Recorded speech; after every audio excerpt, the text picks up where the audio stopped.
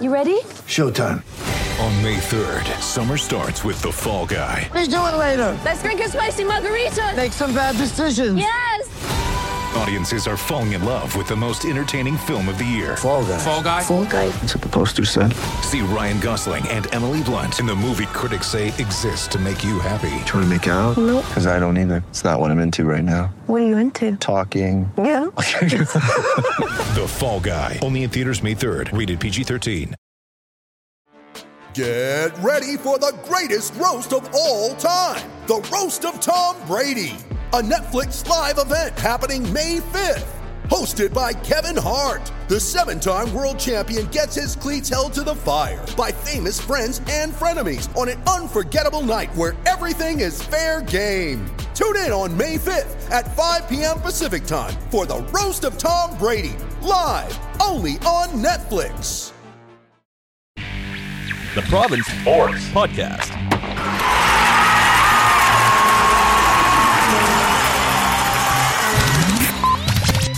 Welcome to the White Towel Podcast. I'm Paul Chapman, joined by Ed Willis. Just want to give you a reminder that Jeans Day is coming up on May 2nd. Please join Canuck Ambassador Brock Besser as one of the big supporters of Jeans Day. To support Children's Hospital, go to jeansday.ca to find out more. Ed, we were going to call this episode of the White Towel Old Men Yelling at Clouds as we're talking about what we were going to discuss. Yeah, because Get Off My Lawn never really got any traction, so we're going to move up to the next logical thing. So we'll talk some Canucks, we'll talk playoffs, we'll throw some Giants in there as well, just in terms of the local market and how things are going. I did want to revisit a little bit last week's discussion because it seems to have got some traction, and let's be clear. You got a piece of information that there had been contact between Mike Gillis and Francesco Aquilini, and that's all. It's not suggesting he's going to get the job, that he's the front runner, but it was interesting that he was contacted. And yet this has now been a full 7 days of discussion in other local media. I find it amusing. Amongst other things. I think it speaks to the vacuum which exists around the Canucks right now. So any little tidbit that floats across people's radar screen, they're going to grab and run with. It's a piece of intel. That's all it is. I think it's interesting because I think it says something about where the Canucks are as an organization, that they are casting about. That I think it's pretty clear they are looking for a president, or at least entertaining that notion, whether or not they go down that road, whether or not they find the right guy. And everybody knows the names out there. But I just think it's interesting that, that contact was made. I think it's also interesting when you look around the NHL, because there's a couple of shoes that have to drop here. And I think once I think, this is again theorizing here, the Canucks situation will be a lot more clear once Edmonton gets their guy, once the Rangers name their president. And then, and also I think, I'm not 100% sure of this, I know Seattle has been making noise about hiring their GM in advance of whatever year it is they're going to start. So there are, like I said, a couple of shoes that have to drop before maybe they get to the Canucks. And I think that will be worth watching here over the next month. Do you think that process, Ed, is impacting what's going on here at all? Like looking at what I think Vegas changed the conversation for everyone with how well things worked out there. And that has to piss off a lot of current owners. And so if you're looking around going, I don't want that to happen in Seattle, is that shaping their thought at all? Is shaping Seattle's or no, shaping Vancouver's thought? That they're looking at what might happen in Seattle and thinking, hold on, should we be in on something here? I think there's two responses there. I think there's kind of like that sort of immediate visceral one that, God, here we are. We've been wandering in the wilderness the last 4 years. These idiots show up, give the NHL $600 million. They get a ready-made team. They're in the Stanley Cup final, and they're in the space of not even a whole season. They're an elite NHL team. So I think there's that. I don't know what kind of lessons you can derive from that, though, because like the whole expansion process was so skewed in Las Vegas's favor, and then they exploited those circumstances so expertly with George McPhee, just like the puppet master, making these amazing moves. So I don't know, like the Canucks, no other team will be in that position. And I dare say Seattle won't be in that position, because if the other 30 GMs in the NHL weren't paying attention what happened in Las Vegas, then there is a real problem there. So I think it adds a little pressure, and I think the presence of a competition in Seattle adds pressure too. I'm just not sure how that affects the whole decision-making process going forward.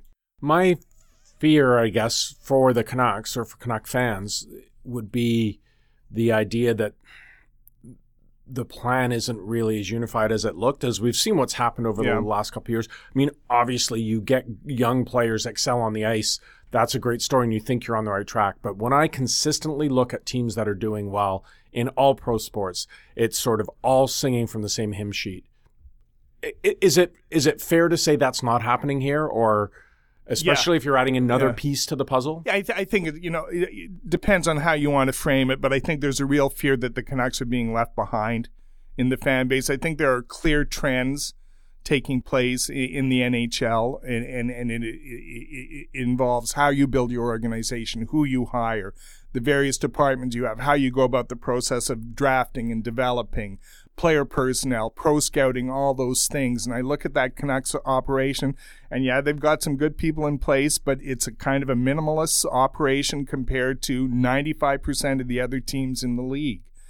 And I think it's starting to show up. And I just look at that situation in Utica this year, and I was kind of, full disclosure, I'm a fan of Ryan Johnson's. I think he does a good job. I think he's been dealt a shitty hand there, whatever. But I think that really is shaping up to be a tipping point. What happened in Utica this season, the failure of those, like the players like Gadjevich and Cole Lind to really develop at all this season, trading Jonathan Dahlen, that's 3 misses in a row. I think that's going to really shape up to be like a real, like I said, a real tipping point, a real talking point for Canucks fans going forward. It's such. I have to stop saying going forward, don't I? I know there's a whole debate about that, whether the appropriateness of it. It just, I don't know, kind of sounds right. It rolls off the tongue. Well, you don't want to go backward. No, I suppose not. Forward looking, you could say, instead of going forward looking. Yeah. Okay. Our dear departed friend, departed as in left the building, Jonathan McDonald used to always say that, along with pondering. Forward-looking. Anyway, as we are forward-looking to the process here, let's look backwards a little bit. The Utica debate to me is an interesting one because, again, if you look at the elite level players that the Canucks appear to have, or close to elite, we all know Horvat, Besser, Hughes, Pettersson. You appear to have looked after your goaltending. The success of, as we look at the teams that are doing well in the playoffs, the success of this team really is going to consist of those solid next level guys. And that is all the guys you've mentioned, whether you throw Jet Wu into the mix, Gadjevich. This whole development model, I know the old school hockey thing that we heard, you have to earn your minutes, you have to learn how to win. Whereas you see other organizations going, look, we don't care what our win-loss record is with our farm team. We want these guys to get minutes. We want them to be in meaningful situations. The wins and losses will look after themselves. Is that model changed? Do you sense that there's a bit of a culture clash a little bit in the NHL in terms of how you treat your development model? I'm not sure about that because I think there's some universalities that have been in play and always will be in play in the NHL. But I do look at some of the successful franchises and look at their model, and the one that springs to mind is Tampa Bay. 4, 5, 6 years ago, I don't have the exact date off the top of my head, their American League team featured guys like Ryan Johnson, Palat, Alex Killorn, that next wave that the Canucks so desperately need to develop, and they played together. This is embarrassing. I can't even remember what team they played for, but Trent Cull, the coach in Utica, was an assistant on that team. They played together. They had a lot of success together. They moved up to Tampa virtually all at the same time, and supplied those support level, but not just like really good support level players too. And that's what the Canucks need to have. They just can't rely on picking like lottery picks. There has to be depth and flow and everything in the organization. So as much as Gadjevich and Lind are kind of one-off, you look down the road and as you said, they've got Tyler Madden coming. They've got Jet Wu coming. They've got the Rathbone kid coming. They've got Michael DiPietro coming. Mikey DiPietro coming. That should be the next wave. That should be the support system. And there's one thing that's clearly missing from the Canucks right now. It's depth. in the organization and in the NHL team. So, they've got some pieces in place. Now, can they develop them to the point where they make an impact on the NHL team? That's a big, big question. And it's ultimately maybe the biggest test for the Benning administration. Is Jim Benning the guy to run the whole show, or does there need to be someone above him and he's leaning more towards scouting? The question with Jim isn't his, ability to scout talent or assess talent, all those things. I think, virtually everybody agrees he's a superb scout. He's an elite level scout. He understands that part of the game, but does he have the vision to put together an organization to do all the things you need to do? And, scouting and assessing talent is obviously a huge component of that, but it is so by far not the only one.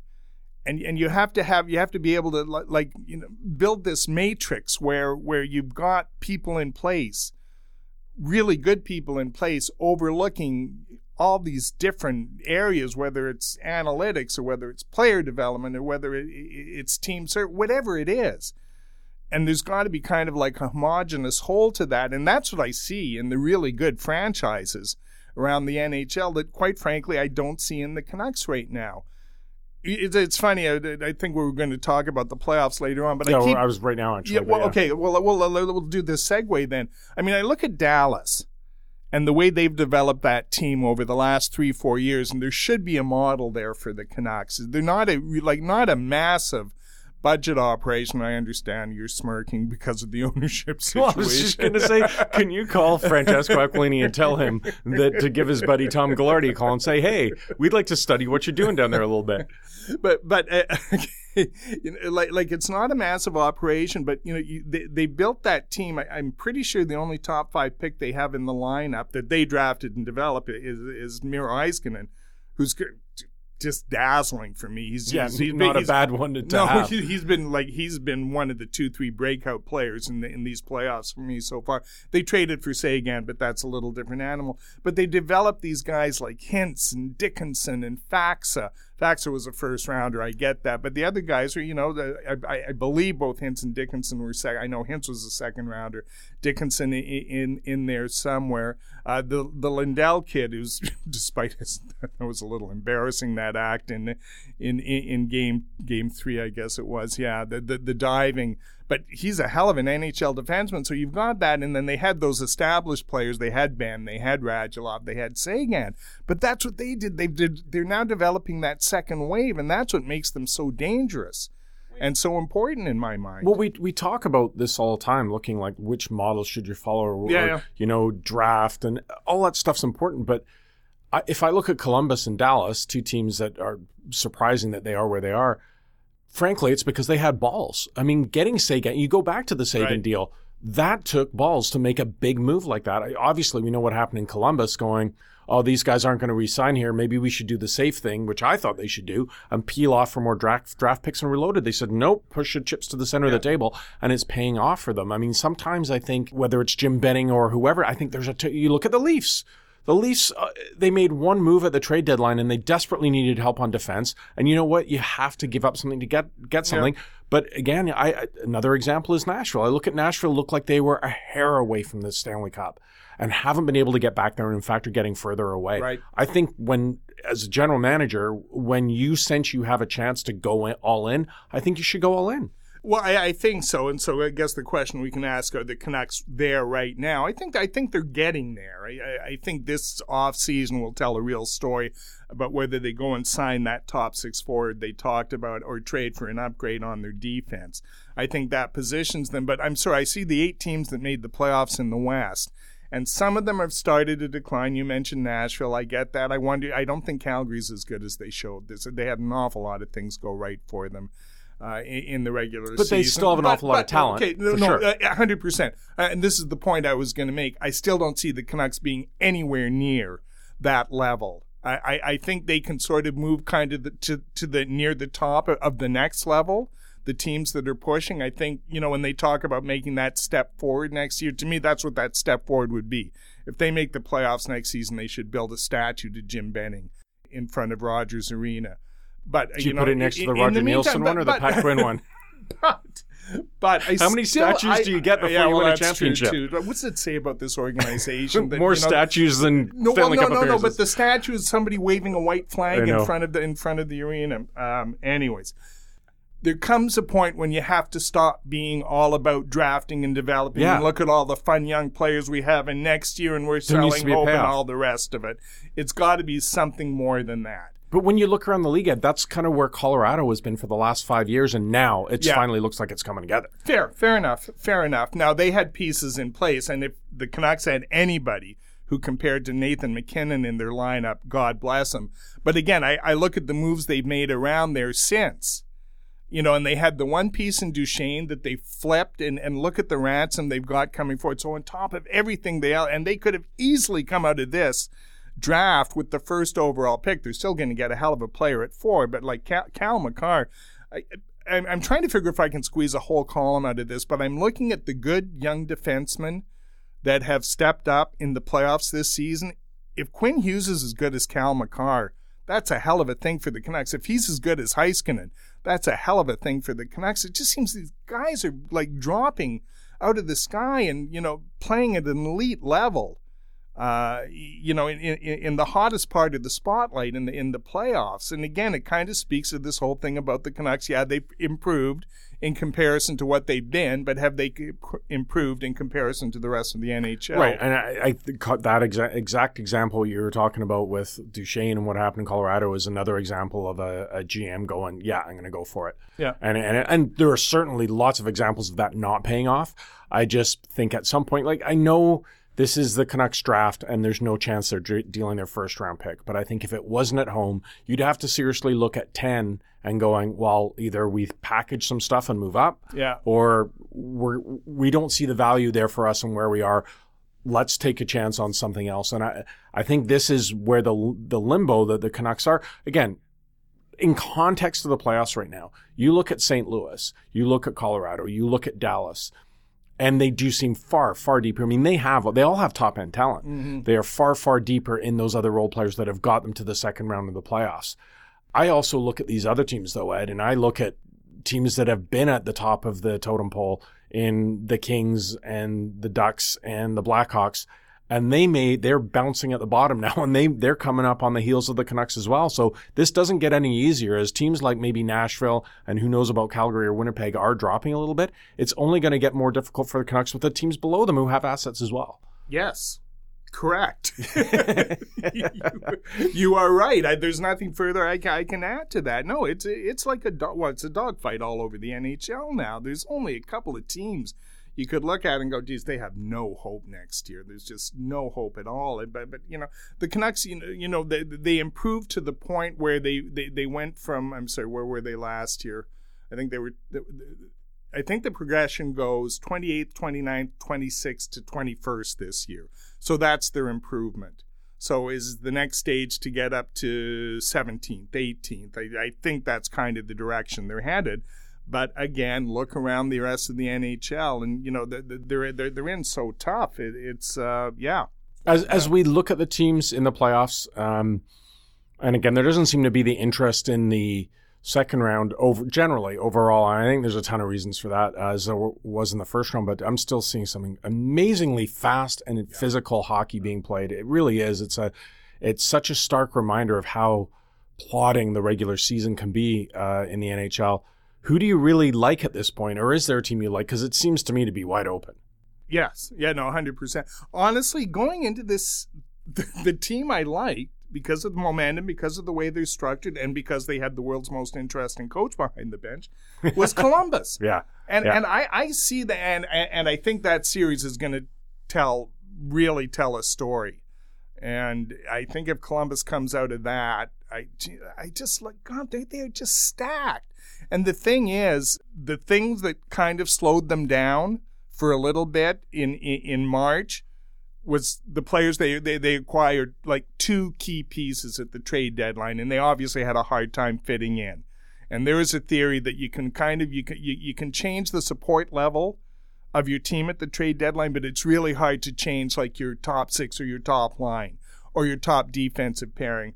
Well, they've kind of put the lie to that one in a big way, and Columbus isn't the only team, because like Duchesne has given them another elite scorer to go with Panarin, to go with Atkinson, who's widely underrated, to go with that crazy defense. You know, we're talking Seth Jones, I understand, is a little different category, but he isn't that much older.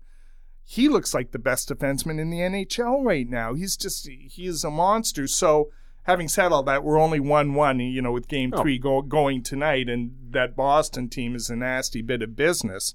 But I still like the way the Columbus is going. Further to that point, you know, you're talking about, you know, GMs who have, you know, the balls to go out and make moves and, you know, strike and push all their chips in the middle of the table. Look at the moves that were made at the trade deadline, because there is a school of thought out there. Sometimes the deal you make is better than the deal, or the deal you don't make is better than the deal you make. Look at Charlie Coyle and Johansson in Boston. Look at Duchesne. Look at the guys. Look at Gus Nyquist in San Jose. I'm just wondering if this has kind of turned that thinking on its head. And I'm just wondering, because let's face it, the trade deadline the last couple of years has been acutely boring. Yep. I just wonder if this is going to change things. That was sort of my point earlier. I mean, you look at the Leafs where it was all there for them, and they were under. I mean, yes, they lost in a Game 7 to a very good Boston team, but you know, I think sometimes you have to give up assets. Like, yeah, no, you can't. 100%. So we joke about the Raymond Ballard in a second, but that's endemic in so many teams around the league that you don't want to give up anything and you overvalue your own players. But I'm not much of a sports bettor, but man, I would love to have seen the odds if in January you put down $100 on Colorado, St. Louis, Columbus, and Carolina making the Final Four. I mean, that would be some story to be. I mean, it's already been some story with what we've seen, but Carolina has not looked out of place in the second round. Because sometimes we've seen this before. We certainly know the Canucks have benefited from it. You get a bit of an upstart, whatever the circumstances are in the first round. You catch a favorite by surprise, and you get through. All these teams in the second round, like all these series are close. I mean, I know that the Islanders are down 2-0, even though they were the home team. Those games have been close. That's what I mean, the intensity of this hockey. All these teams sort of belong. But to suggest that Carolina and Columbus would be a conference final even a month ago would have been laughable. But I can absolutely see that now. See, for me, the other interesting thing is if you would have looked at the NHL 2-3 years ago, you could easily identify. So I can't remember. I do remember writing this. You could identify 12 to 14 teams that were in some stage of a rebuild. Now they varied a bit, but for the most part, you could identify A by their kind of crappiness, and B, just by the youth in their lineup. But you look at that, and those teams clearly included Carolina, Columbus, Colorado. Who else is still alive? The St. Louis, Dallas, Islanders. St. Louis, not so much. They were a little further along. Dallas for sure. Yeah. Okay, they've all taken the next step, and I think Canucks fans can legitimately look at their team and wonder, is it going to be our turn? Are we going to be one of those teams that have taken that, and in the Canucks case, it's going to be 2 steps, to go from just kind of nowhere team to a team that can compete for a play, to a team that can actually make the playoffs and maybe even create some damage once they're there. Sports cliches are kind of funny. And that's how hockey, I made my living. Yeah, absolutely. But hockey ones even more so. This whole thing now that everyone, like someone puts something out there and everyone goes, that's a good point. And then we beat it to death. This idea that by American Thanksgiving, we know what you are, and there'll be a little bit of jogging. At American Thanksgiving, nay, Christmas, how did St. Louis and Dallas and Columbus and Colorado, like how did all these teams look? I say that specifically because we know that on January 5th, St. Louis was the worst team in the NHL. Yeah. I also look at what was happening in Dallas, where both the superstar players there were given a public roasting by the GM, and all of a sudden it was like, they're going to want out. This team's going to fall apart. But I look at some astute in-season management drastically changed the fortunes of a couple of teams here that are now steaming towards the conference finals. And you got to wonder if, again, let's get out of this conservative, that's the way we've always done it before approach. I think we're kind of revisiting the same point. And I'm not sure if sitting here on April 30th, 2019, the Canucks are there right now. I'm wondering if they are on July 1st, 2019. I wonder if they're there on like October 1st, 2019. I sure as hell wonder where they will be at next year's trade deadline, so I don't have that date on the top of my head. But they're rapidly getting to that point. Like I said, they can't sell this draft and development, hope for next year model in perpetuity. somewhere along the lines they have to show something tangible, and they offered a bit of a tease this season. They've got more coming. Fine, God bless you. We get that. Now show us something substantial. Yeah, well, it's going to be an awful lot of fun if the hockey hotbeds of Columbus and Carolina are your Eastern Conference finalists. I got to tell you. I'm sorry. I've actually been to the Carolina. I've covered a couple of playoff series in Carolina, including the Stanley Cup final in 2006, which is a wildly underrated Stanley Cup final between Edmonton and that you have to have been there to understand how in the middle of the nowhere that rink is. And the best part is NC State's football stadium is right next door. So there's actually a complex there. There's a reason for people to go there. Now, this is going back a number of years. I don't know if they've developed the area around there anymore. But driving in there were acres and acres of farmers' field, and the odor wafting down there was pungent with manure and other fertilizers used to promote agricultural growth. Raleigh itself is a really cool little town, but that's all it is. I mean, Jesus, you can throw a bowling ball down there at 11 o'clock on a Friday night and have no fear of hitting anything. So I understand it's a whole area, and it's university, and it's the New South, and there's a tech development thing. And so, within an hour of Raleigh, there's all kinds of neat things going on. But really where that stadium is, and we were trying to figure out while we were covering that series, okay, if they have a parade, where's it going to go? Down the main street of Raleigh? Don't think so. It speaks to the whole Don Cherry bunch of jerks type thing. Like, look what they did to engage that fan base. And I think that obviously brought the players together. And I know they're not doing the Storm Surge thing for the playoffs, but they twigged onto something special with that team, and it's engaged people. And I find that they're a very fun team to watch. Oh, 100%. Quickly before we go, I did want a word on the Giants. Obviously it's not filling the NHL void, but it's a great story, isn't it? Mm-hmm. They had hopes for Tyler Benson, and they'd famously won the Memorial Cup and got some great alumni in the NHL, had big names that people were identifying with the franchise, but they went through that sort of dead period.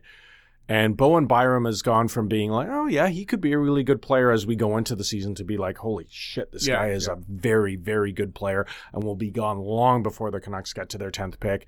This is a good Giants team, and it's a good story. It is. That dead period you're talking about, I think it was called the 2010s. It was really, for that decade, they were virtually irrelevant. They had a couple of spikes in there, and they did show improvement last year. They had Ty Ronning, they had Tyler Benson. And it's funny, you talk to them, and they figured this year they were kind of setting the table for next year. I don't think anybody anticipated this playoff run this year. I don't think they anticipated that Byron would be as good as he have. They've got a goalie, David Tendek, who is really, for me, the reason why they are where they are. He has been the best goalie in every series they played so far. And that was a huge, huge development in the series against Spokane, because there really wasn't much to choose. 5-on-5 in the lineups and anything. But, as it often does in the playoffs, that goaltending is so important. So the other neat thing about the Giants is, I'm not sure Bowen Byram's ready to play regularly in the NHL. It depends on who drafts him, and it depends on the situation. But it's conceivable that defense could come back en masse next year, and it might be better than the Vancouver Canucks defense when they've got Byram and the Plouffe kid, and they've got and the kid who's been drafted. I'm sorry, whose name escapes me right now. But they are good, and they are fast, and they are deep. And the other star that's been identified is the coach, Michael Dick, who kind of came from out of nowhere. He's a really interesting cat. He was like kind of one of the star coaches in the WHL. He took a step back. He started coaching his son's youth team, and he became a day trader, a commodities trader, and did that for 6-7 years, kind of fell off the grid. But, he had a connection with the Giants, had a connection with Toigo, had a connection with the GM, Barclay Parnetta. They hired him, and it looks like he is going to be a rising star in the coaching profession. So, like you said, it's a fun atmosphere. I always get confused because I'm never sure where I should stop to change my clock when I pass into the new time zone going into Langley. Other than that, it really is fun. So, and I'd urge people to go out there, but they're sold out anyway. Great stuff. Anyway, we'll have to leave it there. We're getting the Evil Eye from producer Dharma Makwana. We're running over time. But please subscribe to The White Towel through Apple Podcasts. Give us a rating, and we'll be back to conjure up more news next week.